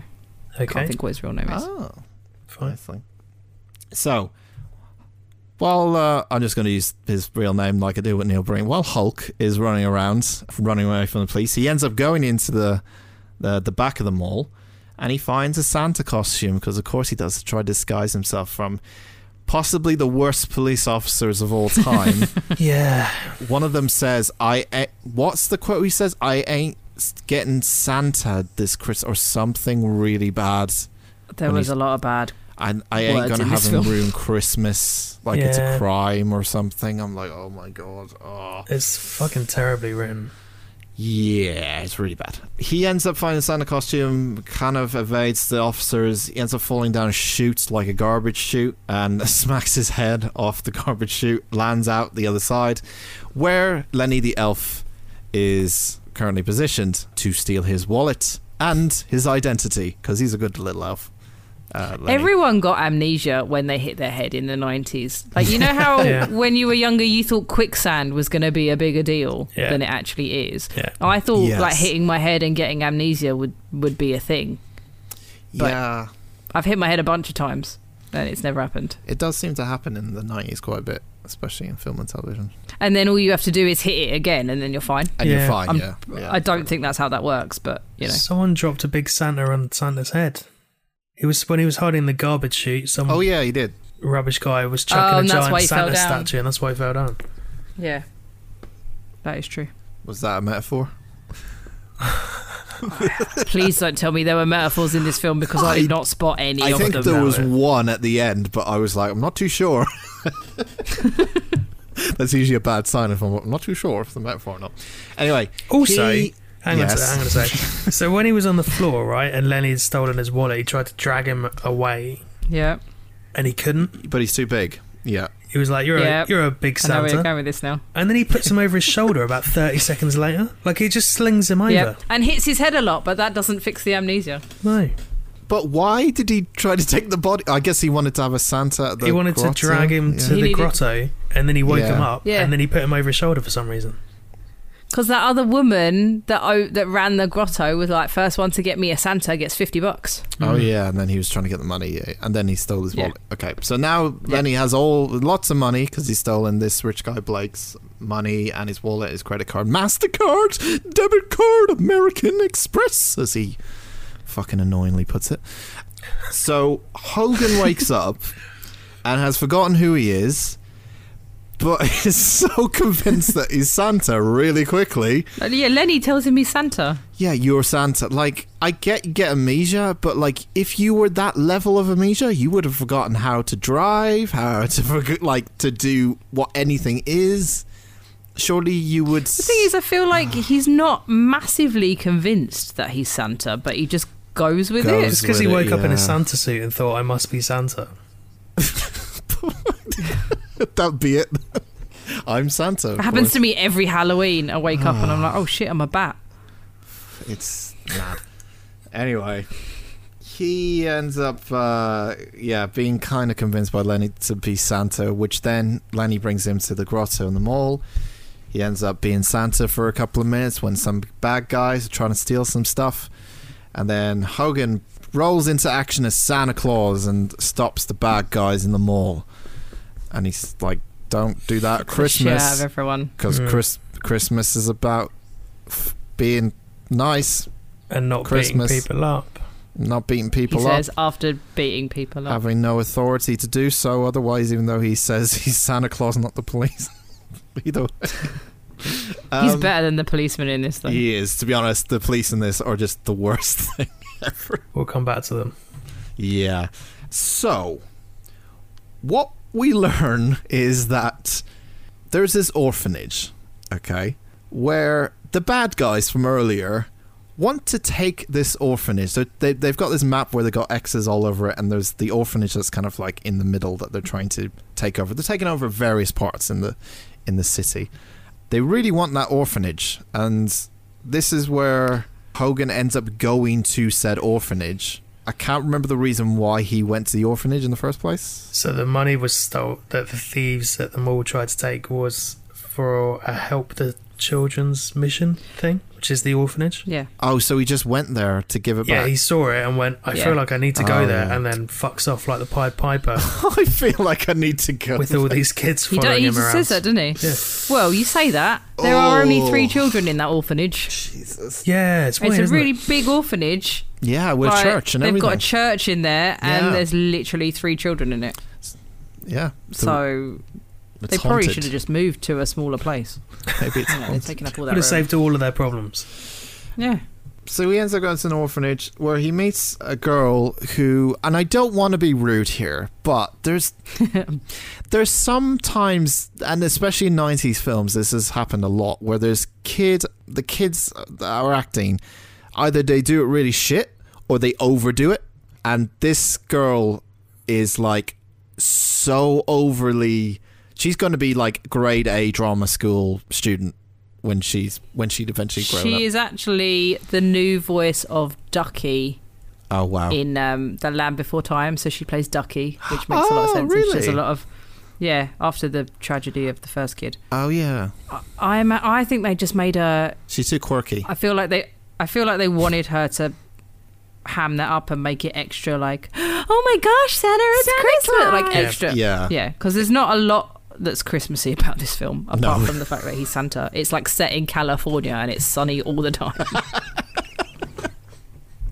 So Christmassy. But she's just, there's sometimes she's a bit too stereotypical. She's very yeah, sweet. sweet. She's too sweet. So he ends up going to the orphanage. At this point, our favorite bad guy superheroes turn up in an ice cream van where they're going to take the statue from the the front of the orphanage or knock it down or take the head off. They take their head off to like threaten them as a threat to the kids. Threatening orphans. These are grown adults wearing a safari uniform, have fucking electro gloves and gas man. Like, these are grown adults in an ice cream van, and the other scientist guy, who I still haven't seen credentials by, and I'm not really sure what he does. Anyway, they do that, and then for some reason Hulk Hogan's able to hold the van from going away by holding a rope that's attached to the van. He's able to stop a vehicle. Yeah, he's Hulk Hogan. From moving. Yeah. Are we playing to that he's super strong element again, like they do with most wrestlers? And yeah, he beats up his staff. He can hold on to a truck. I mean, the truck was fucking moving, like, pretty swiftly. Yeah. And then it just stops dead in his tracks, and Hulk's like, I'm just holding a chain. It just didn't make any sense. He's holding a chain. Yeah, he ends up stopping them, and they say one of my favourite lines where they just go up to him like as a sort of like a backhanded compliment and go up to Hulk and go, "Merry Christmas, Santa," and run off. And I'm like... Was that a diss? You guys are the worst group ever. No, your mum. Your mum. That is so literally bad. No. The equivalent of going up to him and going, "Your mum," beep the horn and run off. It's so stupid. Anyway, this film. Anyway, we also forgot to mention one of the other three orphans is Mila Kunis. Tiny Mila Kunis. I didn't know about until you guys fucking mentioned it. You didn't realise, did you? No, I had no idea. I guess. I have some issues. I have some issues with her character later on. Ooh, okay. So the girl makes Hogan because he's now looking like to be this strong Santa version of Santa that's really strong. The girl ends up making him a new version of his suit where he gets to show his pecs off, and he gets that's my issue then. Super tight pants. She's this orphan. Yeah, this orphan that can like tailor a Santa suit to fit him. Yeah. Like, she's like, yeah, I just took your Santa outfit, and she was like, I got rid of the sleeves and I made it a V-neck and I gave you a utility belt. I was like, how has no one adopted you? Why does Santa need a utility belt? Because he looks like he's a superhero now, especially with the tight fucking tights on him or whatever he's got on him. But also he's ditched the beard now and then convinces the kids. Yeah. He doesn't even look like Santa for most of the movie. He convinces like Elizabeth, the young kids, that it's because Mrs. Claus doesn't like it. It tickles. So he only wears it when he's on deliveries. And it's like, that's a fucking cop-out. It'll take forever to grow it when you think Santa. Honestly, I think... Well, he just wears a fake one. Also, classic 90s move. He reads a newspaper and it says Santa with muscles, and there we have the title. Oh, yeah. That's another classic. Yeah. The thing with this is, though, like... I don't know why it was a Christmas movie. It could have been. You could have had the exact same story, Hulk Hogan and everything, and I just don't. It almost feels to me like they've written a script and they're like, how can we make more money? Christmas is coming up. Let's make it Christmas. Yeah. And I feel like for like a stupid kids movie, it wasn't the worst movie I've ever seen. It wasn't Animals United. It was a shit Christmas movie, but it was an average movie. So, at one point, they're all sitting around the table, the breakfast table, and Lenny already has his cash that Hogan doesn't know about. He has his wallet and everything. So he needs to get a fingerprint scan. Mm-hmm. Oh, yeah, at the ATM in the 90s. Of Blake's hand. So he uses a milk glass that Blake drinks from on the table, and then uses that brings the glass to the ATM, scans it, and then the ATM of all things says, "That's your left hand, use your right hand," or something. I'm like, what? It's fucking stupid, isn't it? What ATM it's so is bad. this? I assume because it's supposed to be like he's got loads of money, so maybe he like goes to a fancy bank, but that's the only way to get Lenny to stick around, isn't it? Is because he needs his fingerprint. Yeah. But there's so many inconsistencies with that. With there's a fingerprint stain on the milk glass is one. Then the second one is use your other hand. The ATM tells him, and then the fact that you have to use your scan anyway makes. Well, earlier on, when he goes to the ATM the first time, it says, welcome back, Mr. Blake. And it's like, what? Face recognition. They had it in 1996. It's not his fucking face, though, Yeah, but is it it? wasn't his face. He didn't rock up there with a Hulk Hogan mask, did he? Also, is the that first not the draft. last time he goes to the ATM? Is that just? It's just not a thing anymore after that, is it? No, he never goes back. I don't think so. I don't think he's interested in the money afterwards, is he? No, because eventually, spoilers, he gives him back his wallet and goes, "Sorry." But he literally tries it his whole once. thing is he tries it once and it says, "No, you need your fingerprint," and then he does the thing with the milk, and then it just never happens. It's not a thing anymore. Yeah. This was Also, draft we missed one. out the Santa rules. I did not write them down, but I didn't know Santa had rules. But I feel like they crowbarred that in with the Hulk Hogan rules, and then Elizabeth tells him about the Santa rules. Correct. I don't even remember the Santa rules. Yeah, I don't remember what they are. They were like, "Don't be a dickhead." Yeah, I didn't give a shit, I'll be honest. Be nice to people, not just because it's Christmas, and something else. Don't steal identities. If you have amnesia, try to remember where you're from. So, there's a bit in this church scene where Hogan and the girl are singing. That was weird. Which is a bit... I mean, it's kind of sweet, but at the same time, again, the sweetness of this girl is just too much, and it's just like, oh, I have no parents. What's it like to have parents? What's your mom and dad like? And I'm like, oh, for God's sake, we get it. We get Santa it. doesn't have parents. He was created by God. We know this. Santa killed your parents. All right? I liked her. I think she'd have done really well in a proper Christmas movie. She's sweet, but she's like she's so... what's the word? That's she's perfect for a Christmas movie. She's too Yeah, sweet. It just wasn't she's one. too perfect, though. That's the thing. It's just she's too... You can't be that sweet. Also, You're You a can child. in a really sweet Christmas movie. she sings in the church because when she was something about her mum saying when she Mum. sings she can see her through the windows if they shine. Oh, yeah. What the fuck And does there's that something mean? about... No, and then there was something about fairies in the windows. Yeah, but Yeah. that ties into later on down yeah. the line as we saw Fairies light. in the stained glass windows. or Yeah, something. the light is shining brightly through the windows. That's all you need to know for the time being, because the end of it makes more sense, I guess. So yeah, there's that moment. So, fucking love this bit. Again, I just love moments in this. I'm just like, what? I may have skipped a bit here, but just jump in if I've skipped a bit, because I just need to talk about this. When they are sitting around the table, and everyone in the orphanage, Hulk's there, Elf's there, and everything, they're all like, why did these guys want to dig up this place? Like, why is it that they want this place so Why are they much? interested in it? And then one of the boys says, "Oh, it must be." Sorry, the boy. There's two girls Sorry. and one boy, The boy. in this massive orphanage. The boy who's also very, very 90s stereotype 90s kid as well. He's too happy sometimes, and He was fucking miserable for most of the film. he has big ears. I've seen him in a bunch of stuff. I just called him big ears. I didn't have his name. You did. He goes, "Oh, what about the clubhouse?" To which Hogan says, "The clubhouse." And then the adult, the woman who's the adult of this orphanage and kind of looks after all the kids and stuff, goes, "Oh yeah, the catacombs below." What? Yeah. The what? Weird. The catacombs below? Yeah, why don't you build a clubhouse where all the dead people are buried? Fucking Oh, odd. some of the kids play in there sometimes. If What? it's a clubhouse, I assume so. Why is there... That's what clubhouses are for. Why is there catacombs beneath the fucking Because it's the orphanage? biggest orphanage known to man Because it's a church. with the church and... Oh yeah, because it is a church. Yeah, but it's really odd that catacombs there in an orphanage out of all no. places. I think it's more because it's a church. It's a church. That's why there's catacombs. Oh, that's why the church is in this film, so they could put that storyline in there. I guess so. That's why they have to have a church in there. Well, I think traditionally churches were used as orphanages as well. Mm. Oh, all right. But there are certainly catacombs under churches. I mean, go to fucking In California, Vatican City, and they're everywhere.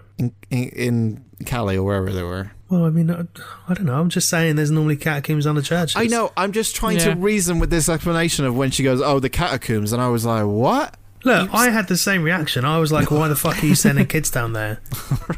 It's like fucking sending them to the chokey. So they all go down to the catacombs to check out what the fuck this Which are also thing massive. is. Huge fucking caves. Oh my god, it's massive. And the fact they're like, it's a clubhouse, and you think, oh, like what? They're just in the basement. there's like a fucking secret code to get in as well. That only some of the kids know the numbers, and they're trying. And then suddenly Hulk Hogan realized what the number is, which Well, yeah. They say they only know the first numbers, which are 8, 24, 16. So my 32 I don't know, is what I thought. That's what I thought it would be 32. Yeah. And I was like, apparently only Hulk Hogan knows his times tables. But he never tells you how he got in. He doesn't know how he knows. He just and they never tell you what the number is. Later down the line, he just goes, I'm trying to figure out how I knew the door code. But you we find never out later. Do we we? never find out. You do find out. Just tell us Do now, we? might as well. No, I'll tell you when we get there. Oh, God, I'm so excited. Anyway, they end up going into the this... last number, by the way, I believe is 7. Oh, well, that's bullshit. It's a mathematical pattern that I googled. Oh, that's how you know. How? From 8, 24, 16. Anyway, Fine. they go down to the catacombs where there's a bunch of crystals, electro crystals that power the church and the windows, and yeah. Which Mila Kunis also knows about, so she can make clothes, and she knows all about exploding crystals. But I have just looked up the numbers, and apparently if you type 8, 24, 16 to Google is some sort of thing for a complex fertilizer that will explode. Yeah. Okay. So I feel like someone was trying to be really clever there. Expect a knock on your front door any second, Penno. Oh, now I've Googled bombs. Oh dear. Damn it. It's fine. I did the same thing. We'll both get arrested at the same time. Yeah, they discover that the source of power that the bad guys are after is underneath everything. So that's why they want this place. They want the glowy crystals. They want the glowy crystals of doom. Because the boy drops one on the floor, doesn't he? And it explodes. Yeah. Because I thought it was an energy source. I was like, but do you want energy that explodes? I don't. So What, like petrol? yeah, it's literally just a form Alright. of energy that they have. Yeah, but if you drop petrol on the floor, it doesn't explode. I was thinking more like, I don't know. True. Anyway, Good point. Hulk fights evil scientist guy on the church roof, where the bell is, and they have a good old battle. And Hulk falls off, ends up getting amnesia again, falling into a dump truck. Can we talk about 'Cause how he he fell doesn't- off? Yeah, let's talk about that. So Go he on. beats this dude up, and then he gets pushed off by a mechanical Santa that is about 2 foot tall. Another What is he Santa. made of? Fucking paper. He just falls off Santa's. Santa's Yeah, is his but weakness, kryptonite. But that Santa is not going to be strong enough to move what I imagine No. is a 200-pound man. Yeah, and it's weird. It just kind of, I guess it like turns. Yeah. That is its thing. But it's not going to then grab him and push him. No. I'm just going to use the word crystal. That's the film. Crystals in Meth. this film. Crystal meth, yeah. This film, it just doesn't make a lot of sense, to be honest. So when he gets knocked out again after falling from the church roof, he wakes up in his own bed somehow. I guess he With Chaz. with Chaz. The guy that drives the truck recognises him from his Power stuff. Yeah. products, Yeah. and apparently then knows where he lives, so he drops him It's like creepy, Well, isn't it? He is the richest man in town. 10 say- states. He's In the richest 10 man in 10 states. states. State. Oh, wow. I wouldn't want anyone to know where I lived if I was that rich. 10 whole states. Doesn't say which states it is, but it's 10 of them. It's the house with the big fucking nuclear power plant next to Everyone knows where it is. Bearing in mind, if it is Cali, isn't Silicon Valley there? So he must be fucking minted. There you go. So he wakes up in his own bed. He gets told kind of his backstory since he forgot everything by his butler. And the whole time he's having an existential crisis of he's Santa, but he's not really Santa, and he's this rich guy. His staff are trying to get him back into his fighting thing that he did at the start for fun again, but he's having none of it, and he's just sad Hogan the whole time. Because he calls the orphanage, because he wakes up and he's like, oh, no, the kids and they need me and stuff. So he calls the lady that runs the orphanage Leslie, but the bad guys manage to intercept this phone call At that exact time. and they managed to intercept the phone. I feel like we've missed a bit because my notes are not in the right Hack order the now. planet. So and play him a concocted voice message of her being like, fuck off, leave us alone, don't Through come the anywhere gas near man us. Villain. Which is why we are sad. And then Hulk... Oh no, maybe my notes aren't in order. Because I've got a note. Is that when he crushes up the mobile phone? Or is that later? No, well, yeah, he does. Slightly later. He hears... slightly later. My notes are in...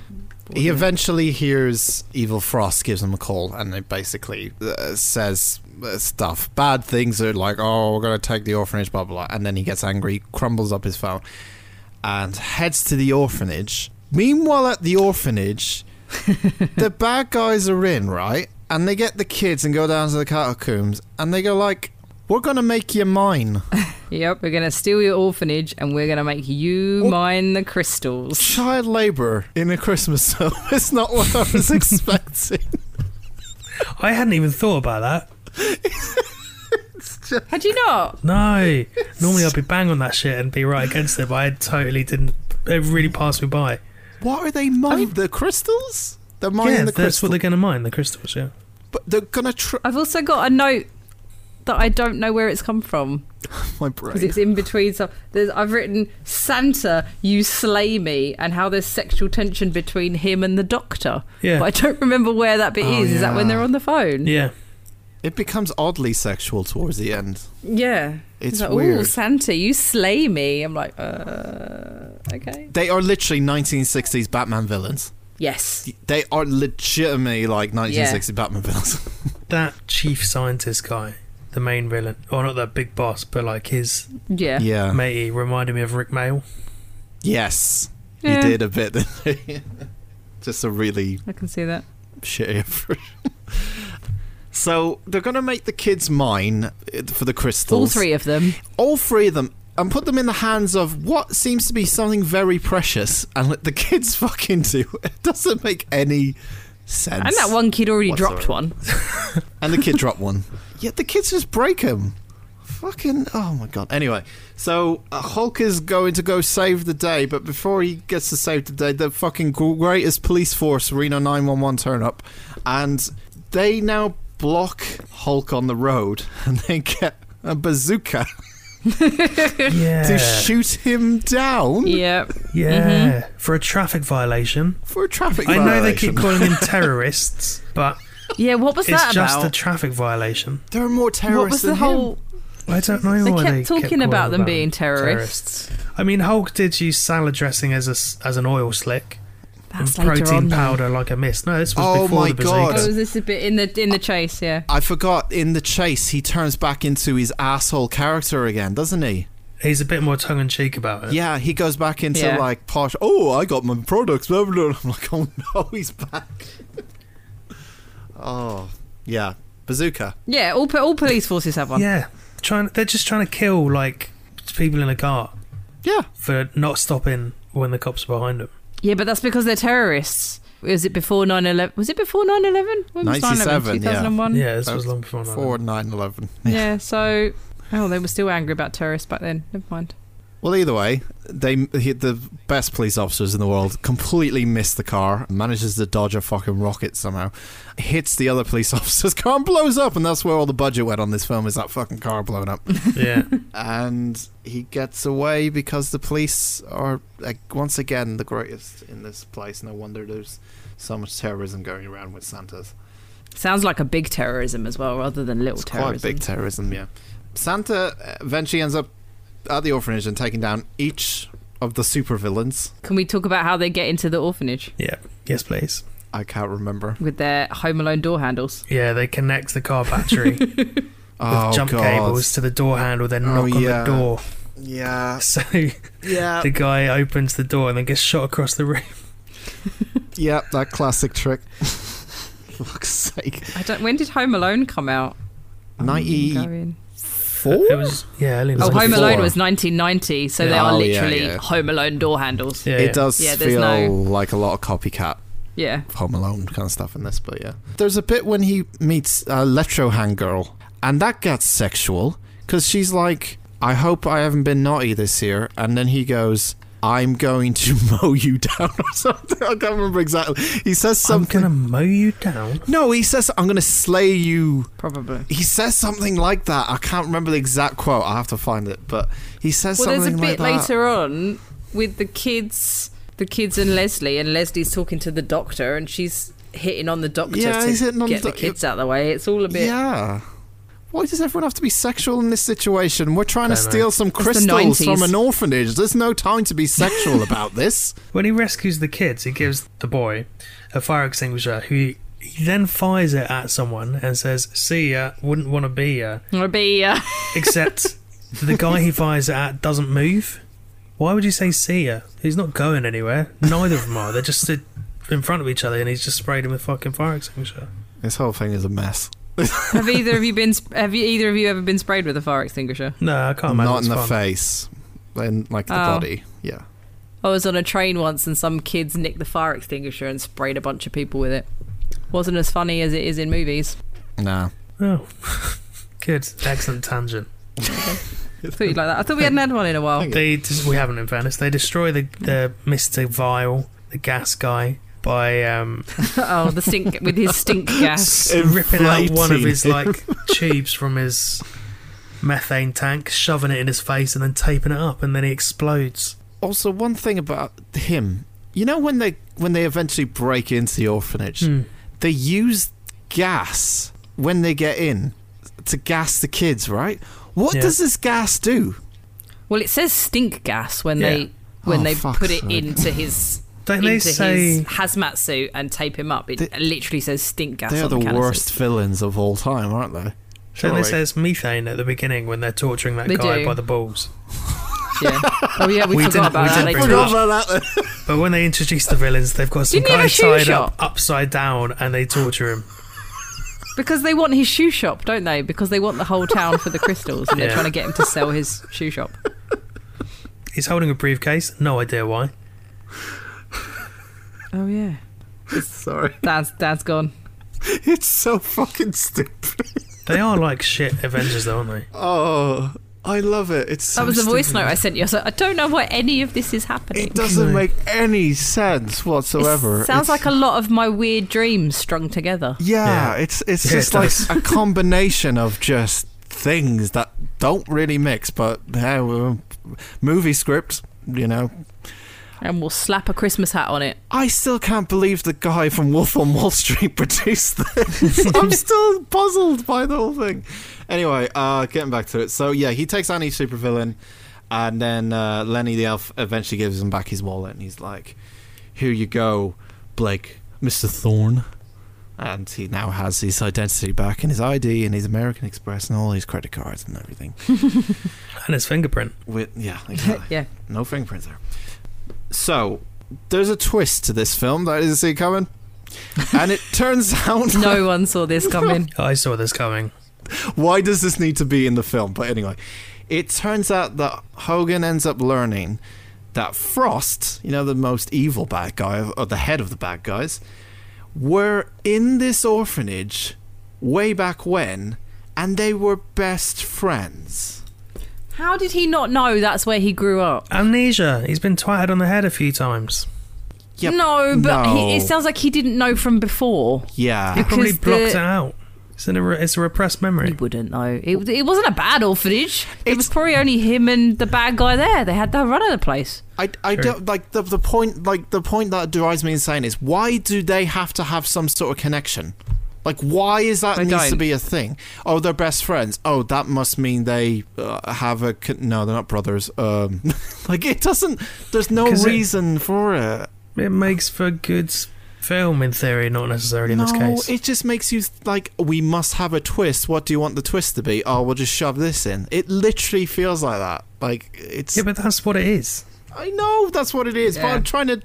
I'm saying how much I disapprove of it. That's the point. I'm not saying it's like that's our point with this. It's like, it's shit. This is shit. It's bollocks. Anyway. So they were best friends when they were back in this orphanage.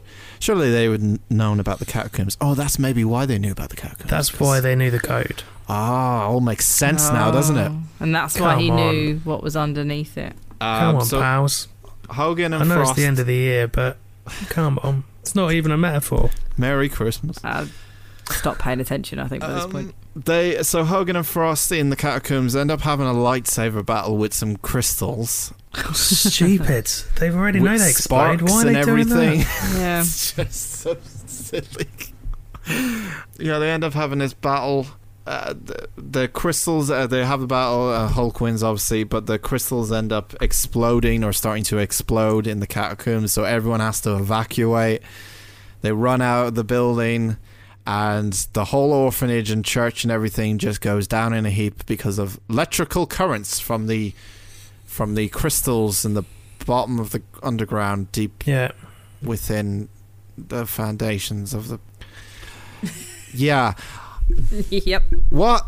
Let's go with it. Exploding crystals. Right, exploding crystals. Mila Kunis explained that they explode at some point because she's the super crystals smart. exploded and it blew up the orphanage. It's not fine. difficult. They say explode crystals, and yeah, that's fine. So now the orphans definitely don't have anywhere to go to, and everyone's just homeless at this point, except for one man, and that is, of course, Hulkster, who decides at the end of the film he's just going to let everyone just live at his pad until he gets sick of them. That was it. I was like, okay, of course he's going to take the orphans in. There's 3 orphans. There's Leslie and Clayton. There's only 5 of them. And they Lenny? go to his house.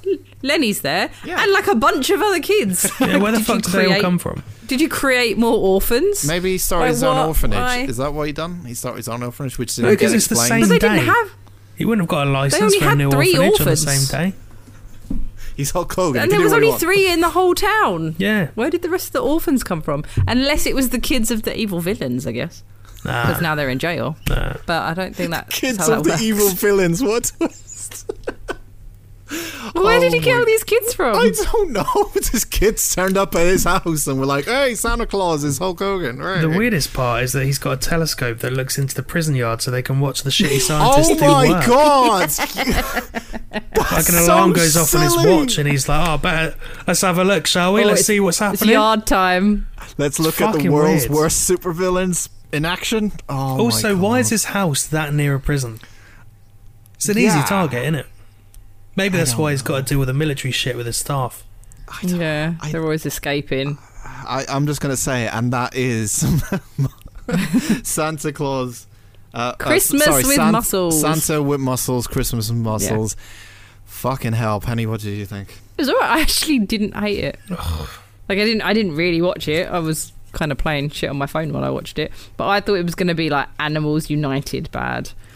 And if he'd have been posh Hulk Hogan from the beginning, I couldn't have. That would have been a struggle. Breaker. Yeah. I'm also really tired this week, so maybe I just don't feel anything anymore. So that's why I didn't get annoyed. Merry Christmas, everyone. It did not need to be a Christmas film. It could have just been a film. It can have a 3 out of 10. Ooh, It was almost a 4. Don't know why I changed my mind, but it's a 3 out of 10. so generous. Andy. Yeah, I mean, it was quite dated. It wasn't great. It was wooden in places.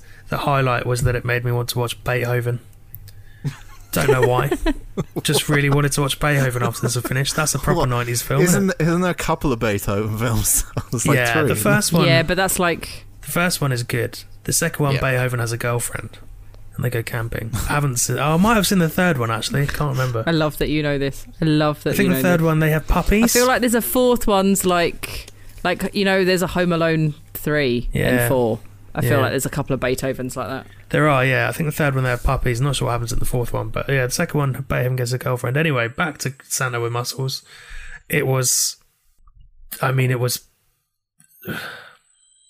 film. Just say Can't it. even say absolutely fine. Just say it. Yeah, but it wasn't absolutely fine. That's No, the it was problem. below it. I'm pretty certain. It wasn't as bad as Tiny Hercules was. No. Little Hercules. And that's kind of what I was expecting it to be. So it was better than that, but it was still pretty fucking 90s Apparently, and crap. the tagline, according to IMDb, was "He's naughty, he's nice, and he's coming to save Christmas." Have you seen the description on IMDb? It's fucking awful. So the description on IMDb says... Oh, hang on. An evil millionaire believes he is Santa Claus after an accident renders him amnesiac. Yeah. Yeah. Is that? Did I read that right? Yeah. I don't think he's That an doesn't feel like evil a real millionaire, sentence. though. He's an No. arsehole, but he's not He's an evil arsehole, millionaire. Yeah, he's not like as evil as the evil guy that we. No, wow, he's not a questionable. scientist. Do you know what I mean? He's just not a safari man. He's a bit of a prick who fucks around. Anyway, I'm going to give this a 3. I would have given Beethoven a 7. Yeah, it doesn't make sense. It's funny that it doesn't make sense, though. It's kind of got that charm about it, but it's such an unbearable watch for most part. I don't know. Like, if we were all sitting around with a few bevs and had it on, it'd be a bit of a laugh. It's a new It'd rating be one of system. the most depressing Christmases I've ever had. How many alcohols would you need? 5 alcohol? 3 weed? Any of these to watch this film? I would give this Couple of weed would be nice. I think this is One meth. This is Is it? definitely a 9 weed to enjoy. Nine weed? No. Yeah, it is. It really is. I didn't like it, but I didn't find it unbearable. See, now I think Maybe I'm just being because generous. what you guys have made me watch that have been unbearable, and now my I've seen worse. Is what I'm saying. movie-ometer's all screwed up. Yeah, I have mean, seen now I think I'm being like generous because Penn didn't dislike it and has given it a 3, and I'm like, well, should I lower my score then? But we all know Penn's scale is It's just 7 off. Yeah, is don't. 7 is average. Yeah, 5 is bad, but 3 She's is not never bad. given higher than an 8. So Yeah. Well, you're sticking to it then. 3 for you. I'm both of sticking you. with a 3. Yeah. Okay. Use your own scale. Leave my scale out I of have. this. My scale goes 1 to 10. 5 is average, like every fucking other person in the world. This film is fine if you can put up with its shortcomings, which there are many. That's the best way to describe it. It doesn't make a lick of sense. It is just flat out stupid a lot of the times. But I didn't hate it. I didn't hate it. And You I did say a couple of times you were like, I loved this bit. I loved a lot of So- bits in it, and I didn't hate it that much. So I'm gonna give I'm gonna give it a 3 as well. Interesting. That's how 3. It's not often we're all across the board. Yeah, with a film like this, thank God it's a award-winning. Well, it could be award-winning. You don't know. I don't know if it won any awards. I don't know if it made any money. Fucking doubt it. Either It's way. got a 2.6 IMDb rating, and Jesus apparently Christ. the worldwide gross is $220,198. It's not good. I know the original author's draft was changed so much that he had sued to have his name removed from the film. This wasn't the first draft. Interesting. This was No. many drafts. hmm Wow. And also, So Jordan many Belfort. people looked at this. Jordan Wow. Belfort shared a jail cell with Tommy Chong from Cheech and Chong. Oh, yeah, I knew that. Oh, there's a very upset person on IMDb. You'll laugh, you'll cry, and then you will reach for the nearest dull razor or butter knife on your property and attempt to gouge your eyeballs out. Good. Wow, should we close the show then? You can find us on Instagram and Facebook at Unusual Suspects Pod, and on Twitter at Unusual Podspect. I'm at Penny_photopit. I'm Dan I don't talks use a lot. Twitter that much these days. At Choices21. So there is no film out of the hat. Just to make everyone aware, there's no film out of the No. hat. We'll go back to film out of the hat in the new year, and we'll announce what we'll be watching in the new year. Do we want to but refresh our lists? we will be refreshing Yeah, a we'll- list, and I will be going to these two and telling them for new films because we've gone through quite a bit, so we need some refresh. And so we're going to look at our lists and make sure we pick ones that are going to be very interesting to talk about. Some good, some bad. We've mainly specified that we will put bad ones in there. Yay. We'll mix it up a bit. Sorry for everyone if they just prefer listening to good films, but yeah, we got to put bad ones in. It's not that kind of podcast. I'm just You should putting know that bad by ones now. in. It's just bad ones. He still has plenty more I'm to go not. in. But next week is our Christmas special. We will be somehow talking about Christmas films of the best of our abilities. Some good, some bad. And it will be technically our last one of the year, but we will be doing a best of the week after, so the episode 29 or so. And then we'll come back to you with what we're doing in the new year. We'll let you know. But yeah. Lucky you lot. So, Woohoo! December 23rd is our final one before Christmas. Go listen to that. That's next week. And we hope you have a good pre-Christmas. Pre-Christmas, is that a thing? What's a pre-Christmas? PPC. Christmas week, I guess. It's a Christmas week now when this comes out. Festive period? Festive period, you know. I don't. The phrase festive period. I hope you have a good festive period. I don't like it. Yeah, I hope you find someone under the mistletoe. I hope you get the right stuff in your stockings. I hope the person under mistletoe isn't on their festive period. Hopefully you don't get amnesia and think that you are Santa Claus and end up taking down a group of supervillains. Or Hulk Hogan. You know, just have a nice, relaxing Christmas. It's been a tough year, but have a nice Christmas. You know, you're going to need to say all of this again next week when it's actually the Christmas episode. Yeah, but I'll have to next week deal Jenny with your will be sister. Got 2 Bennetts to interrupt you next week. I have to deal with fucking 3 people. I can barely deal with these 2. I've got to deal with another one. We could take the week off next week and they'll just talk to each other like bollocks.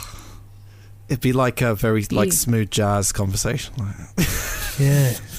You can't leave the 2 of us alone. We'll end up talking about shit that nobody else understands, and it won't be any good. We need someone to rein it in. So what you're saying is you need me to call you both out for being dickheads? No, I just mean if Jenny starts Thank talking about if she overcooks sweet corn, will it turn into popcorn? And I ask her how she's cooking it, and she says in a pan like Scream. It just gets a bit like, we've known each other a long time. It gets a bit like clicky, and no one knows what we're talking about. If that isn't a teaser for next week, I don't know what is. Thank you very much for listening to episode 27. We'll see you next week. Thanks. Bye. Bye. Goodbye. Did you just add an E on the end of that? I don't know.